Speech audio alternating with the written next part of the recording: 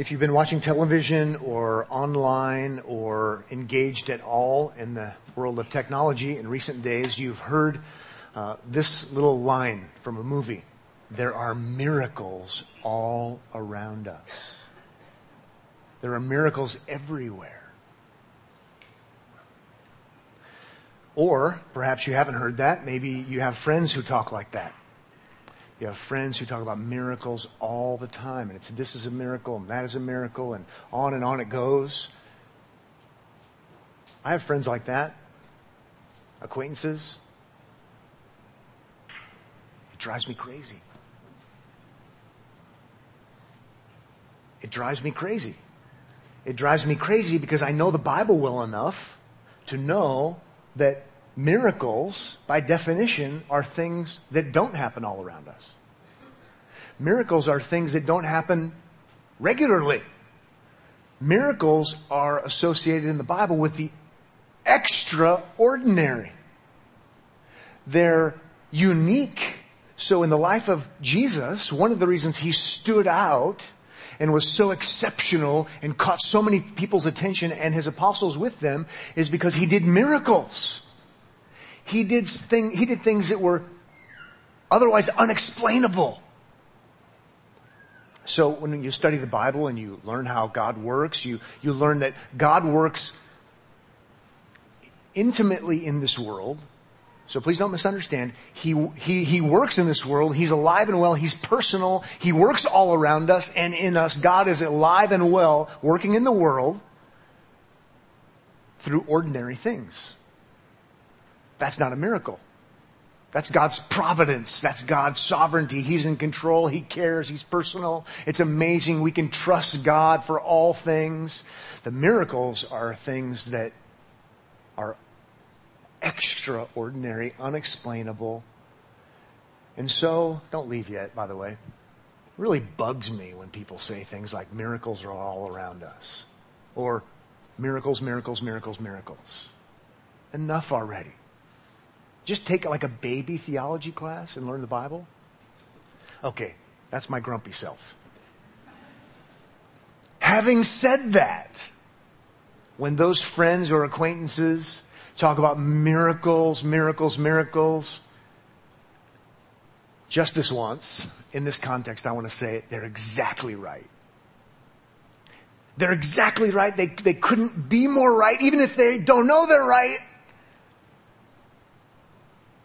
Because the greatest miracle, yes, I'm going to use it in the theologically correct sense, the greatest miracle as far as frequency that I know of, one of the greatest miracles ever, is a miracle that we see evidences of all around us quite frequently, and that would be the miracle of God taking spiritually dead people and making them alive together with Christ.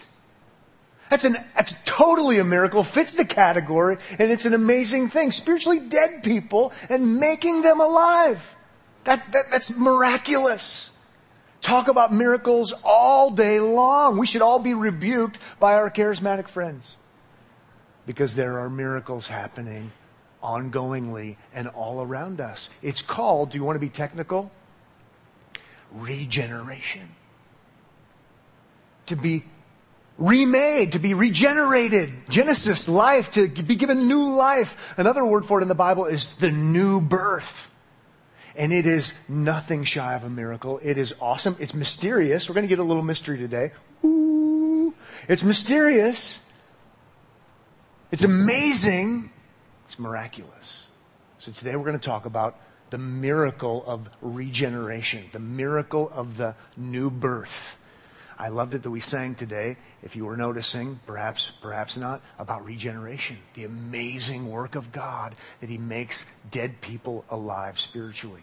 So if you have a Bible, you'll be able to follow along. We'll look at a handful of passages, and if you're a note taker, we'll look at 5 facts about regeneration.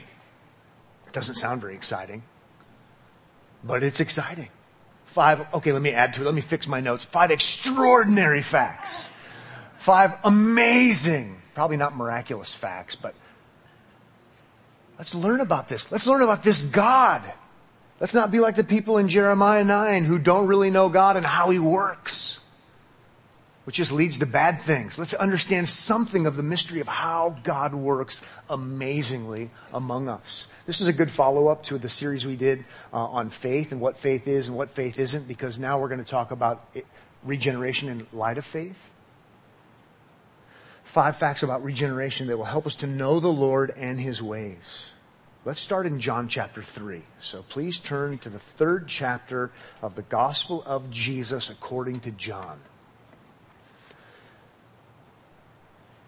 So, as the Lord wills, we're going to start a study in the Gospel of Jesus according to John in the fall. We'll wait till everybody gets back from their vacations and all that sort of thing and ramp up. But we have to at least sample it now and then. I've been trying to have us sample it in scripture reading now and then. And John 3 is the first passage that comes to my mind when it comes to the new birth or regeneration. Jesus engages with Nicodemus. Nicodemus, who's a leader of the religious people, the Pharisees. Let's go ahead and jump in. We'll look at verse 1 down through verse 7. And then we'll draw a conclusion. Verse 1 says, "Now there was a man of the Pharisees named Nicodemus, a ruler of the Jews." You could even say a teacher of the Jews. He knows enough to lead, as he instructs. "This man came to Jesus by night and said to him, 'Rabbi, teacher, we know that you are a teacher come from God. For no one can do these signs that you do unless God is with him.' Jesus answered him, 'Truly, truly,' or earnestly, earnestly, sincerely, sincerely." Doesn't sound as good or it's not as appropriate. "Importantly, importantly." Don't miss this. "Truly, truly, I say to you," here's what I highlighted for our purposes this morning, "unless one is born again," there we have it, new birth, regeneration, "he cannot see the kingdom of God." Verse 4, "Nicodemus said to him, 'How can a man be born when he is old? Can he enter a second time into his mother's womb and be born?' Jesus answered," here we go again, time to highlight, "Truly, truly, I say to you, unless one is born of water and the Spirit, he cannot enter the kingdom of God." Whatever he means by that, water and Spirit, we'll sort out later, but whatever he means by it, he means new birth. Verse 6, "That which is born of the flesh is flesh, and that which is born of the Spirit is spirit. Do not marvel that I said to you," here we go again, "you must be born again." Fact number 1, regeneration is absolutely necessary. Pretty obvious, right? "Truly, truly, sincerely, sincerely, earnestly, earnestly, you've got to get this if you're going to get anything." Jesus is saying you have to be born a second time. You have to be born again. You have to be, and it's the synonym for regenerated. Or you won't see the kingdom of heaven. You won't see the light of day. You won't go to heaven is what he's getting at. It's a must. You have to be born again.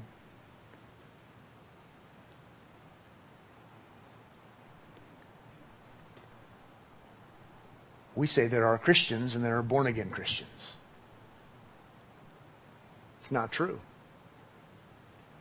Christians are born again. They have to be. I remember years ago, I didn't know much, wasn't a Christian. My mom didn't know much. I think she was a Christian. And I remember her talking to her friends, she and my father's friends. And they were being antagonistic toward my mom because she read her Bible and she was serious and didn't know much but wanted to follow Jesus and trusted in him. And the man's name was Charles. And he said, "Well, as long as you're not one of those born-again Christians, I'm okay with you." And bless my mom's heart, she said, "Well, Charles, according to Jesus, there's no other kind of Christian." John 3. It's true. No one is born a Christian. We might be born into a Christian family, and there are blessings associated with that. 1 Corinthians 7 says there are. But you must be born a second time. It has to happen, or you don't go to heaven. Has to be. Must be. Now for a little bit of mystery. Okay? Now for a little bit of mystery, and we're going to get to fact number 2. But how about verse 8? "The wind blows where it wishes." The wind blows where it wishes. It's free to go where it wants. You can't push a button and make the wind go somewhere. You're not in control of the wind. The wind blows where it wishes. It's free. And you hear its sound. So there are evidences, but you don't control it. But you do not know where it comes from or where it goes. So it is with everyone who is born of the Spirit. How about that? There's the analogy. It's no wonder the Holy Spirit is referred to as wind, breath. The Holy Spirit is like the wind. And He's like the wind here, according to Jesus, because the wind goes wherever it wants to go. And you see its effects. That's the point. But it's free to go wherever it wants to go. You don't harness it. You don't tell it what to do. Fact number 2 that's important about the work of the Spirit in regeneration. Regeneration. Time for a church word. Ready? Regeneration is the sovereign work of the Spirit. It's not really a church word, but you don't hear it very often except in church. Or unless you're shopping for a particular model of an old Jaguar. Sovereign. What a cool name for a car. Ultimate, right? Sovereign. In olden times with kings and queens, we don't know much about those in America, we just don't like them. In olden times, you would approach the king if you were approaching the king, and you would say, "Yes, my sovereign, my king, my authority." Or the queen, "Yes, my sovereign, my authority." And a true sovereign is free, right, to do whatever he or she wants to do. Because they have the resources, they have the power, they have the authority, and so therefore they have the freedom to do whatever they want to do.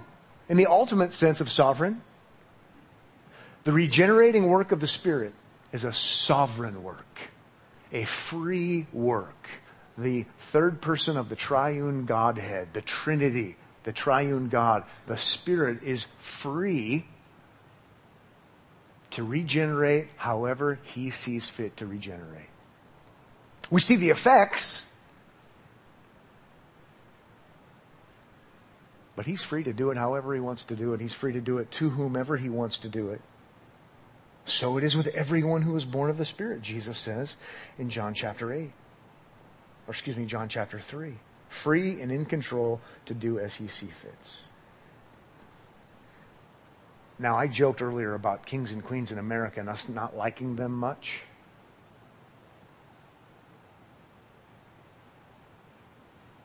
We tend, in our fallen human nature, not to like sovereigns much. Not just with the 4th of July commemorating our country. Little reminder that we don't like sovereigns much. But we just tend to not like it. We want to be our own men and our own women, and I'm a self-made person, and I can do anything I want to do, and I've got freedom. It's just how we are. It's true when it comes to Christianity as well. This is a rub for us. But Jesus is pretty clear. You must be born again, but the Spirit goes where He wishes. Please notice it's not a recipe. Jesus doesn't say, "You must be born again and let me give you 4 steps to follow so that you will be born again." Now we want it to be like that. We almost want it so badly we read it into it. We want it so badly that we write books called How to Be Born Again. Really bad idea. Because the Bible doesn't say. It says you must be. But it's the work of the Spirit, and He causes people, we're going to hear even that verbiage later, causes people to be born again. And I'm kind of like, if I don't know much, well, I don't know much, but if I don't know the Bible well enough, I'm kind of like, don't believe I like that much. I even want to say things like that. Doesn't seem fair. Well, it's not fair that anyone would be born again, by the way, because we're all sinful, rebellious, deserving condemnation. This is a bit of a mystery. Just like the wind is a bit of a mystery. I mean, there are things we can know about God, right? Jesus is saying things about God that we can know and that are true, and God wants us to know things about Him, but I don't have this one totally figured out. I mean, I understand what it says, but, By the way, this won't be the last tension or mystery in our study of the Gospel according to John. It's going to be awesome. Messing with us.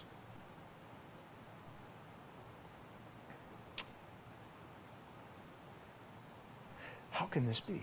Well, let's go ahead and turn to Ephesians 2, because most sermons are better off when you look at Ephesians 2.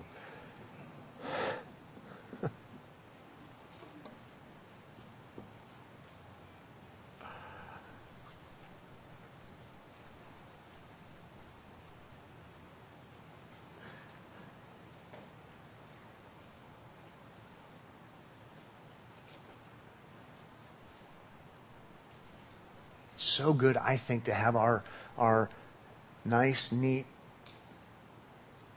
pictures of God that aren't necessarily biblical changed. Should elicit worship, gratitude, thanksgiving, awe. So the reason I wanted you to go to Ephesians chapter 2 is I wanted you to see another way of saying born again that's related to the last one. Okay? And then we're going to come to fact 3. Okay, in Ephesians chapter 2, verse 1, and you were dead in your trespasses and sins. It's spiritual death in which you once walked, so you're acting, but you're spiritually dead, following the course of this world, following the prince of the power of the air, the spirit that is now at work in the sons of disobedience, among whom we all once, so notice it's universal, once lived in the passions of our flesh, carrying out the desires of the body and of the mind, and were by nature children of wrath like the rest of mankind. So we were free to act according to our nature. Spiritually dead people. Okay? We weren't free to be alive spiritually. We were spiritually dead. Acting according to our nature. By nature, children of wrath. Okay? Keep thinking then, verse 4, but God initiates, God steps in, but God being rich in mercy because of the great love with which He loved us, even when we were dead in our trespasses. Notice we're not doing anything other than acting according to our nature, which is spiritually dead. Dead in our trespasses, here are the 3 words that are worth noting in verse 5. Made us alive. Who's the acting one? It's God. God made us alive. That's another way of saying God regenerated us. He made us alive. New Genesis. Made us alive together with Christ. And then he explains, this is what Christians mean when they say, by grace you have been saved. And raised us up with Him, and goes on. And then in verse 8, for by grace you have been saved through faith. Now we do have faith. And this is not your own doing. It is the gift of God, not as a result of works, so that no one may boast. Dead. God steps in, makes us alive. Then we believe. Oh, now we're getting controversial.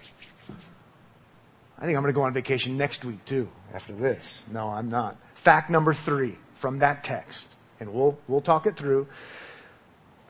Regeneration precedes faith.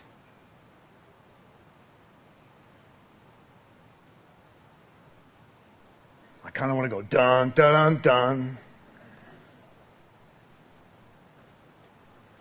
Not every Christian believes this.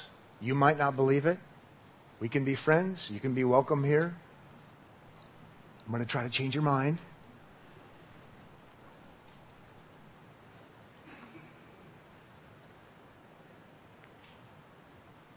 Dead. What do dead people do?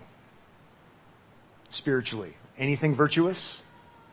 Did they do the right thing spiritually? I'm setting you up, by the way. Do spiritually dead people do the right things? No, right? Next question. Is faith the right thing? Yes, it's not a trick question, but I'm setting you up. It's a command from God. We must believe. We need to believe. Believe in the Lord Jesus and you'll be saved. It's a requirement. It's essential. It's vital. Faith is a good thing. Faith is the right thing. Faith means trust. Believe in Jesus and you'll be saved, okay? But it is the right thing. And spiritually dead people don't do the right thing. They're incapable of doing anything right. They only act according to their nature.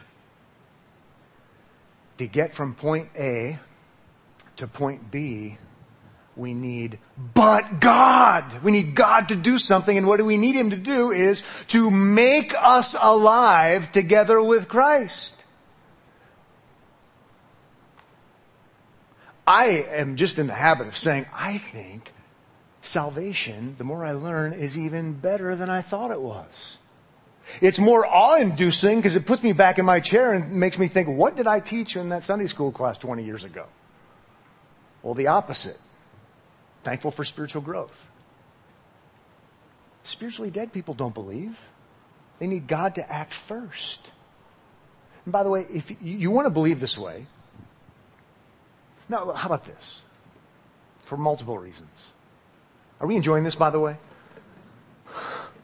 See, I want you to believe this because I want you to be in awe and be like, well, it is better than I even thought. But I also want you to believe this way because otherwise it's terrible. It leads to terrible things. By the way, let's make a hypothetical person, okay? Because I don't want to make this be any of you. Well, you get the idea. If you think that faith being the right thing to do is what you did and that led to regeneration,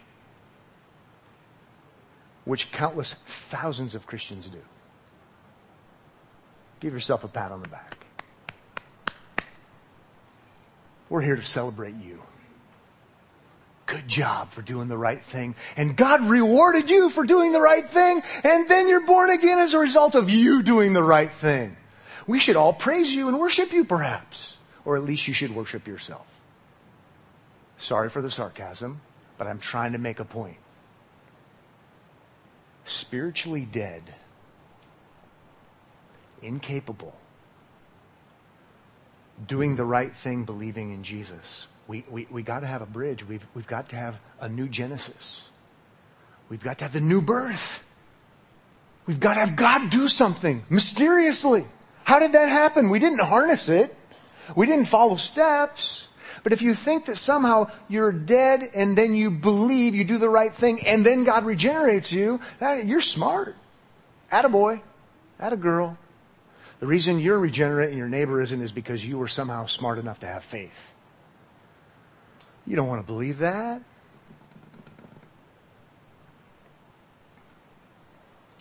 Why is this important?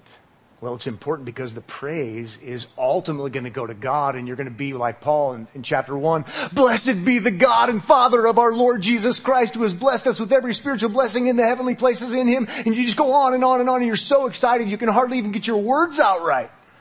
Because you're amazed by the mystery of the new birth that happened in your life that resulted in saving faith and trusting in Jesus, and it just rocks your mind. That's the positive. The negative is going to be, otherwise it's pride. It's smarts. And another negative is, the way you share the gospel with people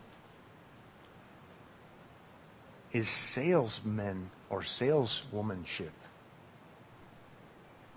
If you can just set them up the right way so you can get them to believe, then God will reward them because of what you did to get them to believe, and then they'll be regenerated. New creations.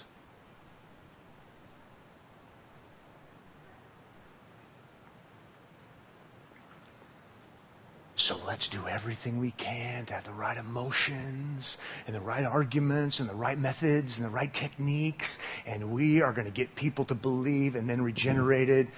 And we can do it. I guarantee you we can do it. But there's a huge problem. If you need categories for this, by the way, regeneration after faith, historically, that's called Arminianism. Not Armenianism. Okay? I love Armenians. I love Arminians also. But Armenian would be a people group. Arminian would be people who believe The people aren't spiritually dead, by the way.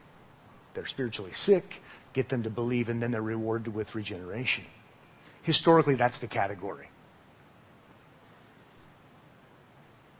The opposite category would be Reformation Christianity, the Reformation, the Protestant Reformation of George Whitefield, the evangelist.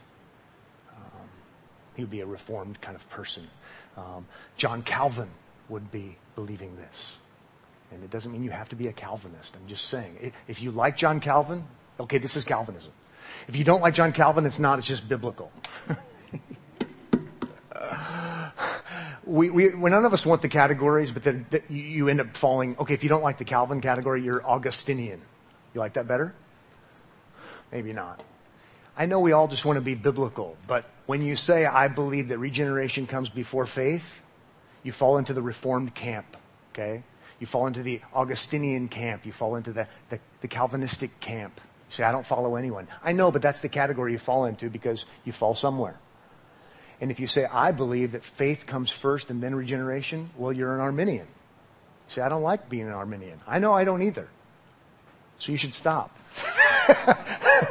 Just helping you with categories. A friend, a church member here not too long ago said, I'm leaving. He was coming back from college, and I'm going to go to this other church. It's a cool, hip church, lots of people my age. And I said, when did you become Arminian? And he's like, I never became Arminian. I believe in, I'm young, restless, and reformed. I'm like, no, you're not. You're Arminian because you're going to a church that's doctrinal statement teaches explicitly that faith comes first, then regeneration, then salvation. So when did you become an Arminian? I didn't become an Arminian. Oh, yes, you did. And it's no wonder you have to do all the methods you have to do to get people saved, because being born again is a recipe. I want you to think about these categories.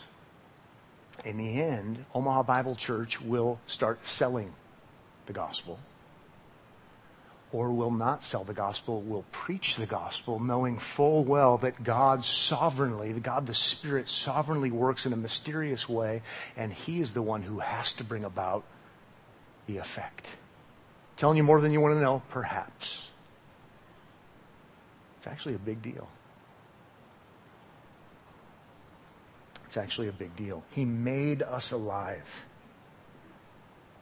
I believe regeneration comes before faith. We don't take credit for it. We take awe is what we take. Okay, more could be said about that. And sometimes I say that when I have nothing else to say. I actually have lots more to say. Now you might be asking yourself the question, again, is this fair? I like the how-to better. But see, again, dead in trespasses and sins. Fair is we all stay dead and deserve condemnation. The amazing mystery is, how in the world did I become a Christian? I was spiritually dead. I don't get it. And it wasn't because I read the best apologetics books. How in the world did I go from being that guy to this guy? This is absolutely staggering to my mind. What? God made me alive together with Christ, and it showed itself in believing in Jesus. And this is absolutely amazing, head-scratchingly so.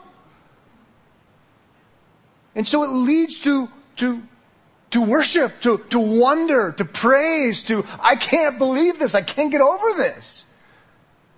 Anything but pride. Okay, let's move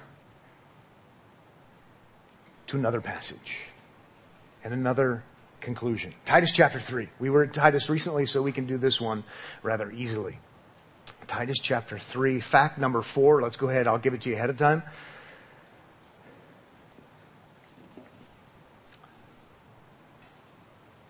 I preached a sermon last week, by the way, in Nashville. And it's fun preaching in other places about things like this because you can just leave.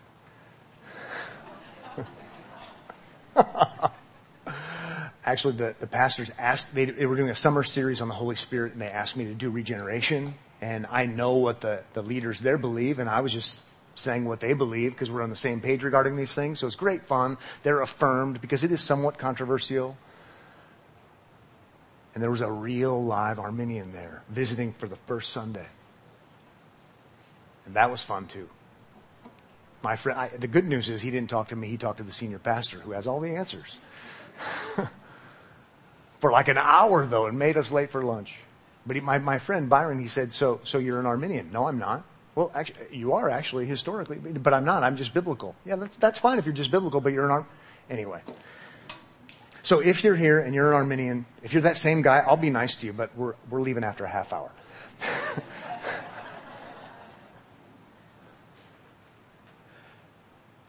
I'd be happy to talk to you about it in all sincerity.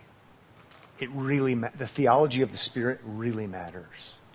It really does. Your view of God, your view of salvation, your view of lots of things. Okay, Titus chapter 3, fact number 4, regeneration gives you perspective. Sorry for the length of this one. Gives you perspective regarding bad people. Regeneration gives you perspective regarding bad people, quote unquote. Let me say it another way. If you understand the doctrine of regeneration, the teaching of regeneration, the Spirit's work of regeneration, this mysterious, powerful, amazing miracle, you'll have a better perspective on regarding other bad people. Because Titus 3 is going to teach us, you're bad. So when you look at other bad people, you should realize that you were regenerated.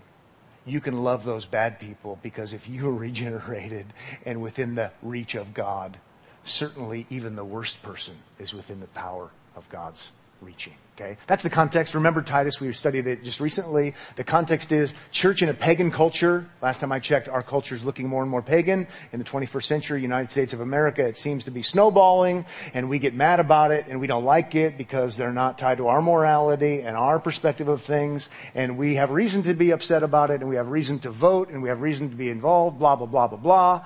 I meant that in all the best ways. But when it comes to Christian mission, Titus is at Crete, probably more of a pagan culture than our pagan culture, and the exhortation to the pastor to tell the people is, you've got to keep evangelizing. You've got to keep evangelizing these people. And one thing that's going to help you is to remember the doctrine, the teaching regarding the regenerating work of the Spirit. Okay, so I want to pastor you that way and say, the doctrine of regeneration, the truth about regeneration is going to help you love people who aren't very lovely. Because, frankly, you're not very lovely. Apart from God's grace, okay? There it is. Okay, verses 1 to 8. Remind them, Pastor Titus, remind them, Christians in your congregation, so I'm going to do that, to be submissive to rulers and authorities, pagan ones, to be obedient, to be ready for every good work, to speak evil of no one, to avoid quarreling, to be gentle, and show perfect courtesy toward all people. And based upon the way he uses it in chapter 2, all different kinds of people, all different kinds of sinners. Okay? Verse 3. For we ourselves were once foolish. Foolish in the things of God is what he's getting at. Disobedient, led astray, slaves to various passions and pleasures, passing our days in malice and envy, hated by others and hating one another. And that's where we want to say, that's not true of me, and that wasn't true of me. And the point in this text is, yes, it was. You didn't realize how much of a hater you were. You didn't realize how much other people hated you. You didn't realize what a fool you were in relationship to God. Okay, that's what he's getting at.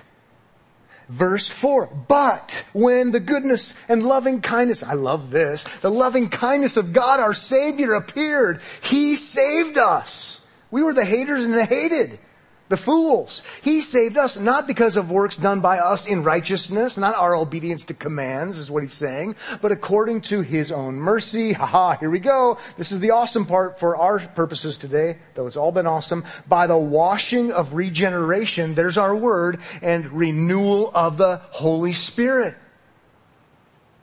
Notice, not done by us, done to us, personal, but that's what made us different. The regeneration and renewal of the Spirit. Verse 6, whom He poured out on us richly through Jesus Christ our Savior. It comes to us in and light and because of the gospel, so that being justified by His grace, we might become heirs according to the hope of eternal life.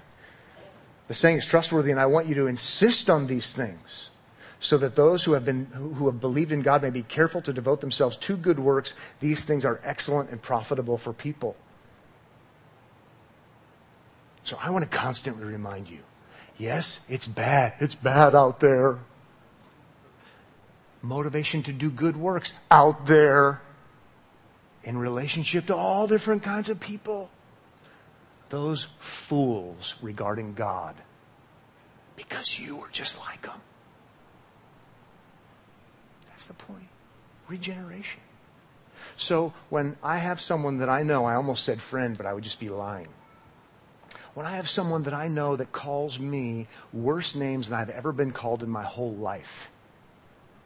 True story. I'm not going to give you the details. And I want to kill that person. True story. I don't want to give you the details. I couldn't believe what this person said to me. I could not believe what they said to me.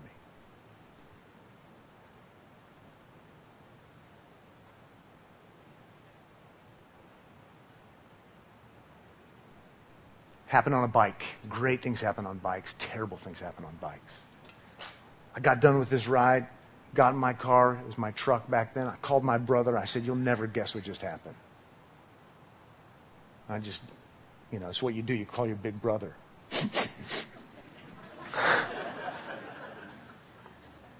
Wouldn't be the first time he defended me. And he said, you know what, Pat? I'm going to pray that you baptize him.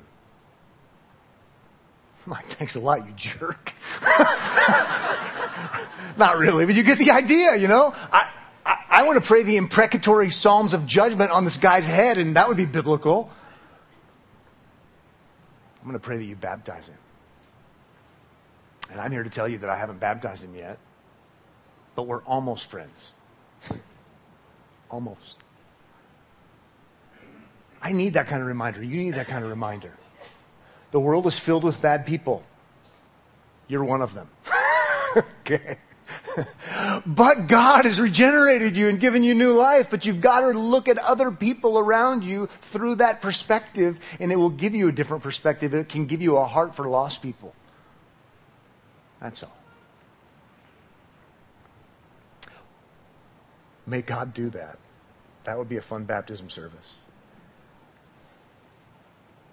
One more passage, one more fact, then we'll be done. 1 Peter 1, verse 23.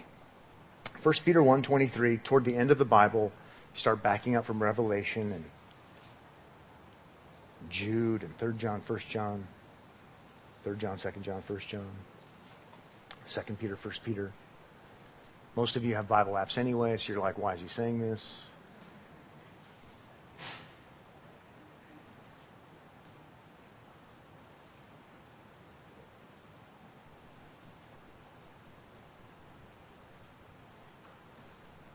Fact is this: regeneration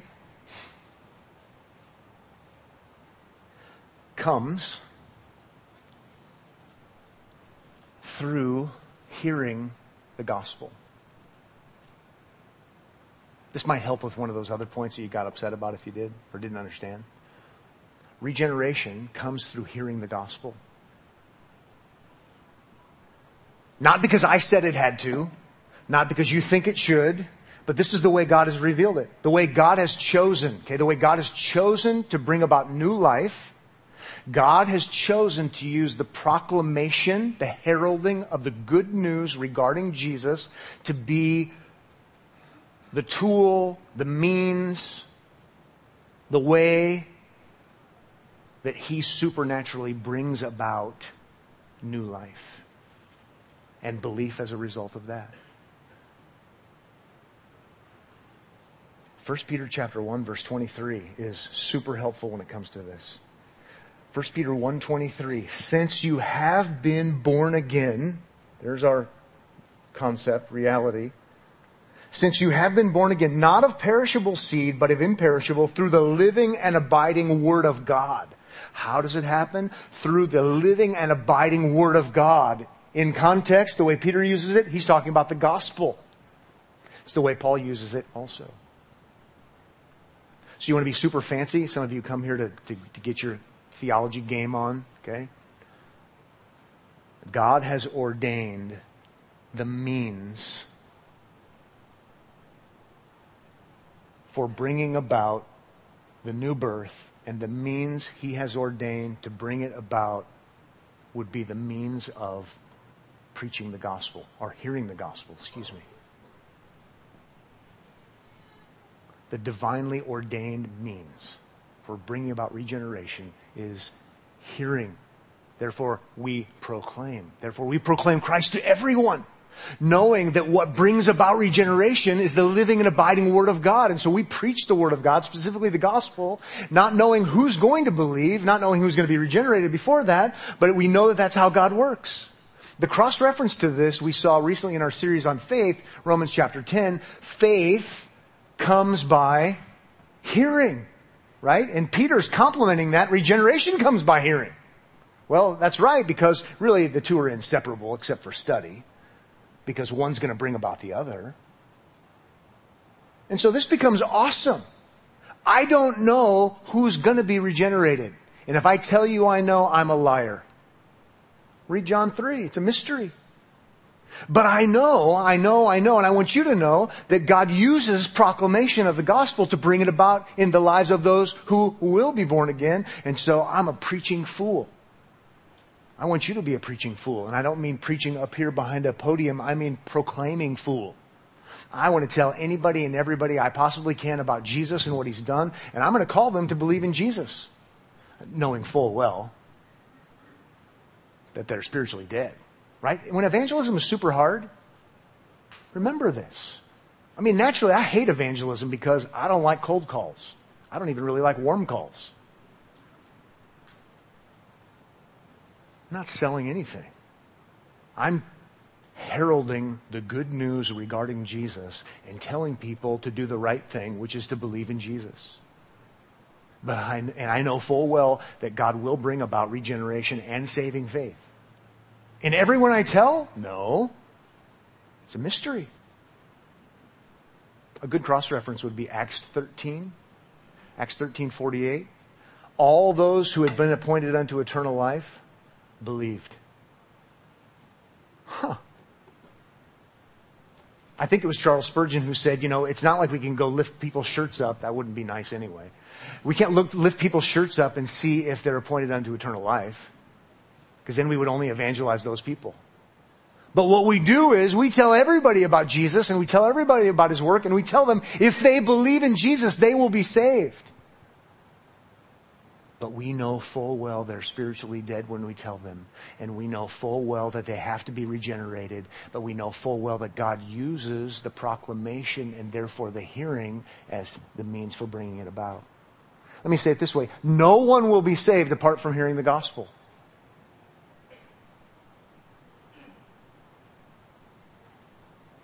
Let me also say this. Not everyone who hears the gospel will be saved.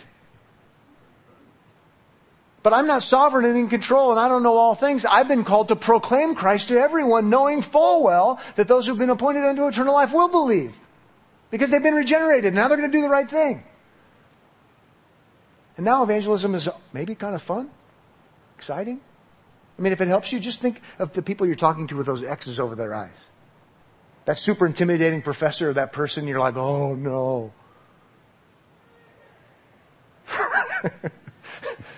Because that's the right perspective. Sorry.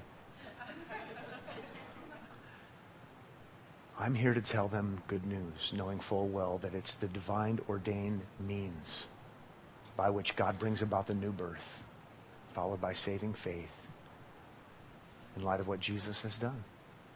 I get excited about this kind of stuff because for too many years, for too much time, it's all a ball of confusion. It's not that confusing. It's not difficult. It's humbling. It's unsettling because I'm not in charge and I'm not sovereign and neither are you. But Omaha Bible Church and you can go through life and ministry in Omaha, Nebraska and beyond and not have an identity crisis and not have to chase the next big thing. We're here to proclaim Christ to believers so they grow, and unbelievers so that all those who are pointed unto eternal life will believe. It's exciting. It's awesome. Welcome to reformational Christianity, if you like labels. If you don't like labels, welcome to Christianity. Let's pray. Father, thank you for this morning. Thank you for an opportunity to talk about real basic things, but things we don't talk about enough. The things that we don't really understand. And we're paralyzed by our lack of ability to convince people, and we don't need to be. May we find ourselves in awe. May we find ourselves baffled even to the point of worshiping you, this sovereign God who is mysterious, but who's also made yourself known.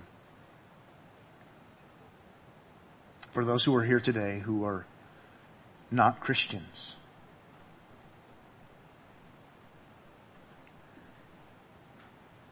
please work in their lives.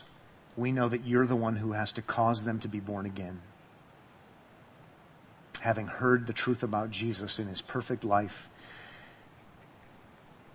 his crucifixion, being punished for our sin, though he never sinned, and his perfect resurrection. May they trust in him. And may we then see evidence, like we see evidence of the wind blowing, that they're trusting in him and not in themselves. In Jesus' name, amen.